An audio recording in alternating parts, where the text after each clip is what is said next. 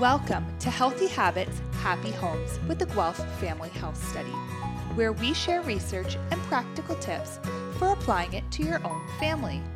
Each week, we'll bring you evidence-based health information from experts.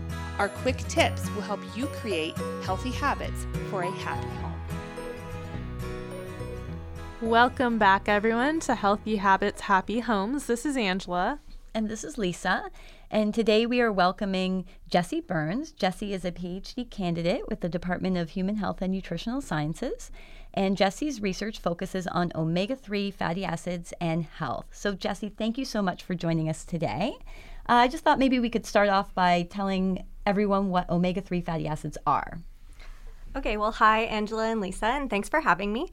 So omega-3 fatty acids are a type of polyunsaturated fatty acids that people often refer to as good fats. And they're found in some plant sources, like some seeds and nuts, as well as fish and seafood sources. So what makes these omega-3 fatty acids so important to health? So omega-3 fatty acids have actually been identified as one of the top nutrients that are lacking in our diet. And insufficient levels of omega-3s in the diet have been identified as leading risk factors for all-cause mortality from preventable diseases. So this puts them up alongside smoking, high blood pressure, and obesity. And we also know that omega-3 fatty acids are especially critical during early life and early development, starting from inside the womb, leading into the preschool years.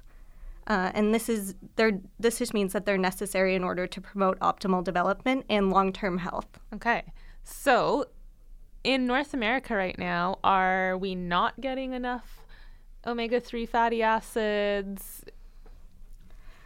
So the typical North American diet provides about 1 to 2 grams of omega-3s from plant-based sources. So this is called ALA, or alpha-linolenic acid. And we're getting about 100 to 150 milligrams of EPA and DHA, which are omega-3s from seafood sources. So it's been suggested that we should actually be consuming a minimum of 430 milligrams of EPA and DHA in children and 650 milligrams of EPA plus DHA for adults. And this sounds like a lot, but what it really translates into is just 2 to 3 servings of fish per week. That said, individuals who are at higher risk for things like cardiovascular disease may be recommended to consume upwards of 1,000 milligrams or 1 gram of EPA plus DHA per day. So thank you so much, Jessie. You mentioned fish as being a source, and I think you also mentioned nuts as well. And so for the parents listening out there whose kids maybe don't like fish or allergic to nuts, what are some other sources of omega-3s? So, as you mentioned, the main sources of omega-3s are largely from seafood. There are 2 types of omega-3s, those found in plants, such as ALA, which I mentioned earlier, and those found in fish and seafood sources like EPA and DHA. A really good source of plant-based omega-3s is flaxseed, so whether that's ground flaxseed or whole flax seeds, that can be a good source of ALA. And something that anyone who has a nut allergy can also have. So it sounds like flaxseed, ground flaxseed, or the flaxseed oils might be good alternatives to nuts or fish if, your children don't like them or, there's a nut allergy within the home. Yes, definitely. That said, if you can eat seafood and fish sources of omega-3s, the majority of our research to date suggests that most of the known benefits of omega-3 fatty acids are attributed to EPA and DHA, which are those ones that come from seafood sources. And so can you give us an idea of which seafood sources are highest in omega-3s? So what you're going to want to look for is really fatty fish. So probably the best and most common source that people enjoy from seafood sources is salmon.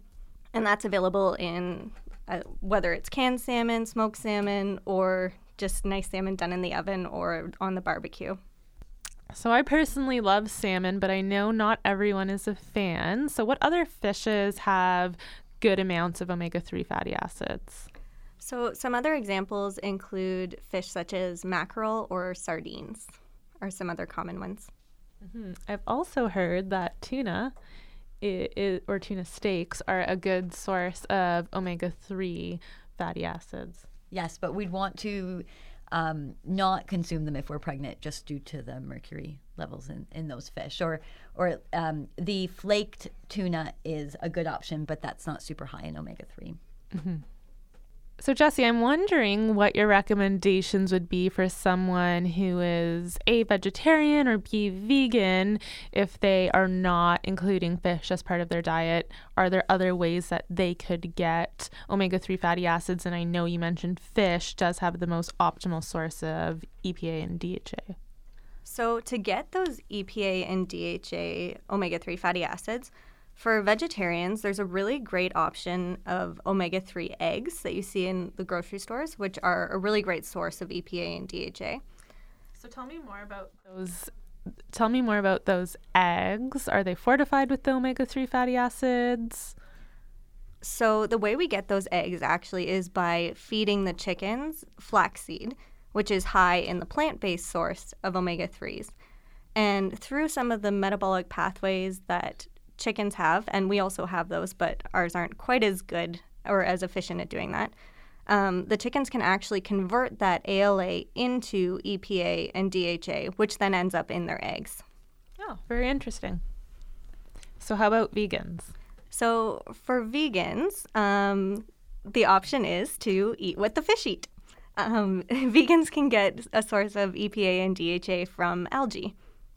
Yeah, and I know there are quite a few supplements out there for algae or different food-based products as well that are available on the market. So when we go into families' homes, sometimes they talk about it being very difficult to get their kids to eat fish or seafood because for kids it might be a strong flavor or for whatever the reason might be, but it can be a struggle to get kids to eat fish and seafood. So what would you recommend as a way we can get those omega-3s? So this is absolutely understandable. I didn't like fish or seafood as a kid. In fact, lots of North American kids don't seem to enjoy eating fish or seafood. So one study out of the United States found that 84% of children consume less than one serving of fish or seafood per week. So there are some creative ways to get fish into your child's diet. Sometimes this includes putting salmon, either smoked or canned, on homemade pizzas, or making sandwiches like tuna melts. And then for some kids, this might not be an option at all, so then you can resort back to those omega-3 eggs that I mentioned with the EPA and DHA fortification. And there are also some really cool omega-3 supplements for children that aren't those huge fishy-smelling capsules. They can come in the form of some fruit gummies. Thanks, Jessie. Those are some really great suggestions. And I mean, I'm a fan of tuna melts. I like cheese on anything. So that's always a good way to mask some of the fishy flavor.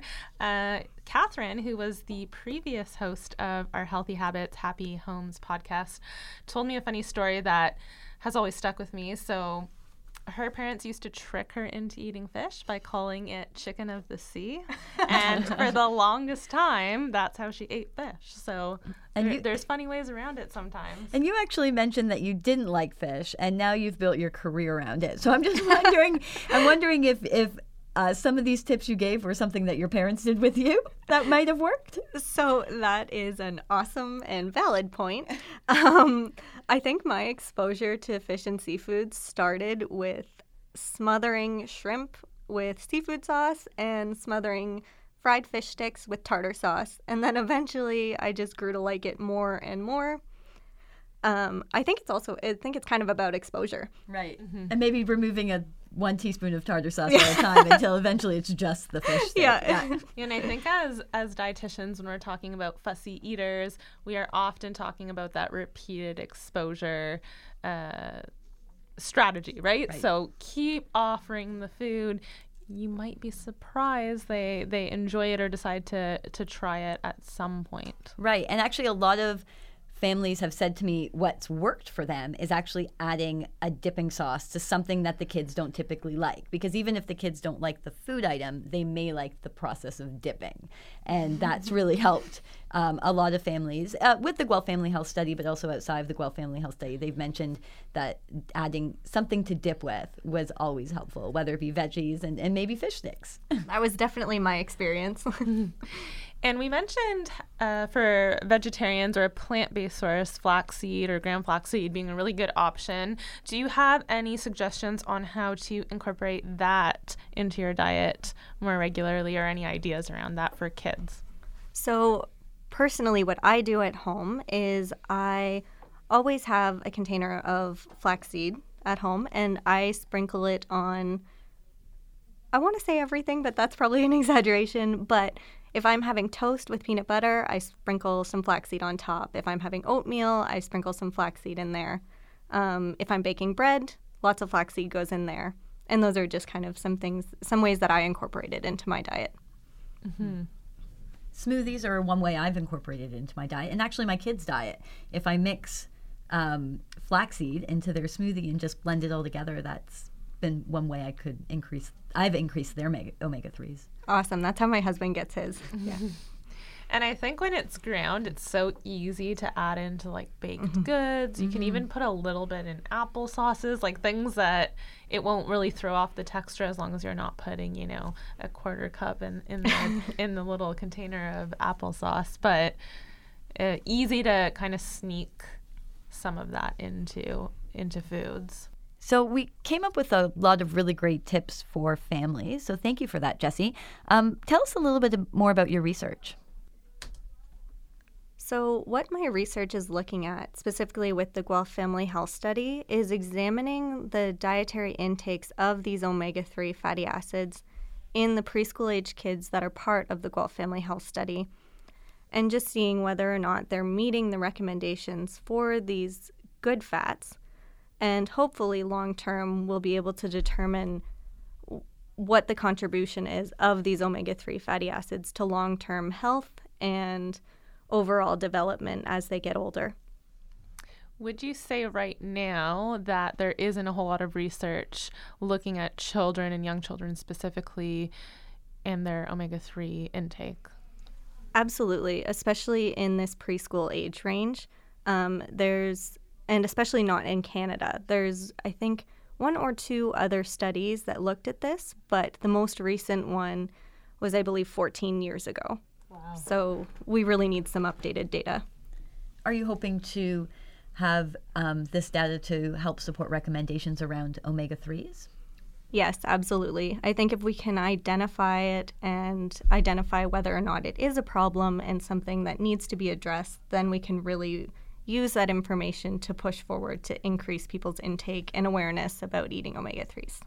And I know you mentioned earlier that omega-3s play a critical role in cognitive development.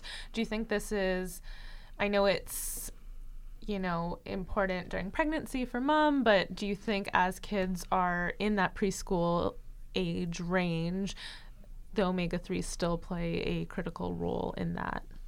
Absolutely, especially the omega-3 from seafood sources, DHA, that we mentioned.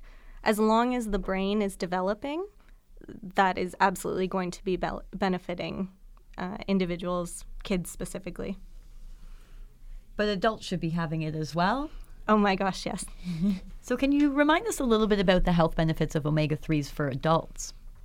Sure. So there are a ton of benefits that have been found in the research, some of them centering around maintaining cognitive health and preventing cognitive decline as we get older, and others around preventing and actually helping to manage cardiovascular disease. And there's also a lot of research going into examining the role of omega-3s in preventing inflammation, which can often be a precursor for a lot of other chronic diseases like diabetes and heart disease, as I mentioned, and some certain types of cancers. And I've heard, correct me if I'm wrong, Jessie, that there tends to be an imbalance in our diet in terms of omega-3 and omega-6 fatty acids, and that's where a lot of the issues come from. Yes, definitely. So this has kind of been the story for a long time now. A lot of people have turned this into demonizing omega-6s and saying that they're bad for you. But the reality is that they are equally as important as omega-3s. We need them in our diet in order to grow and develop and function regularly. And the problem lies in not getting enough omega-3s, therefore throwing off the balance of omega-3s to omega-6s in our diet. Mm-hmm. And would you say, prehistorically we got more omega-3s than we are now? Has there been a major shift in our food system? There's definitely been a huge shift in the amount of omega-6s that are in our food in the past probably 100 years or so, with farming processes as well as food processing and packaging. So it sounds like there's actually been a greater intake of omega-6s that has kind of thrown off this ratio, so we need to start increasing the omega-3 intake. Yes, absolutely, just to balance this omega-6 intake. And you mentioned food processing. Does that impact omega-3 in the food at all? It definitely can. So, for example, a really good source of omega-3s, as we've said multiple times, is flaxseed. So you can purchase flaxseed oil, or canola oil is also a good source of plant-based omega-3s. But say you're using these oils to fry food, there's a huge risk of damaging the omega-3s in the food and therefore decreasing the omega-3 content and potential benefits. So would that be frying at certain temperatures or any temperatures? Is there a difference in terms of kind of destroying some of that omega-3? So the biggest risk for this comes with frying foods at really, really high temperatures, like deep frying level temperatures. Okay. So not your average stir fry. No, definitely not. That's good. So, Jessie, you gave us a lot of really great information today. If you had to give a few take-home tips to families who are listening, what would they be?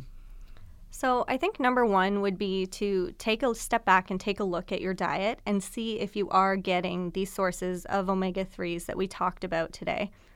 And based on that, maybe trying to incorporate different types of omega-3s into your diet from seafood or some of the plant sources that we talked about. My second take-home tip would be when trying to get kids to get omega-3s in their diet, specifically from seafood sources, is keep trying to introduce them to some of these sources. They could be like me, and maybe eventually we'll come to accept them and even really enjoy them. Thanks, Jessie. Those were two really great take-home messages and tips. It's been a pleasure having you on Healthy Habits, Happy Homes. Thank you so much, and we'll talk to you soon. Thank you so much for having me. Thanks for listening to this week's episode of Healthy Habits, Happy Homes. We can't wait to have you tune in with us next week, but in the meantime, if you'd like to connect, you can visit our website, www.guelphfamilyhealthstudy.com, or visit us on Facebook at Guelph Family Health Study. Thanks and have a great week.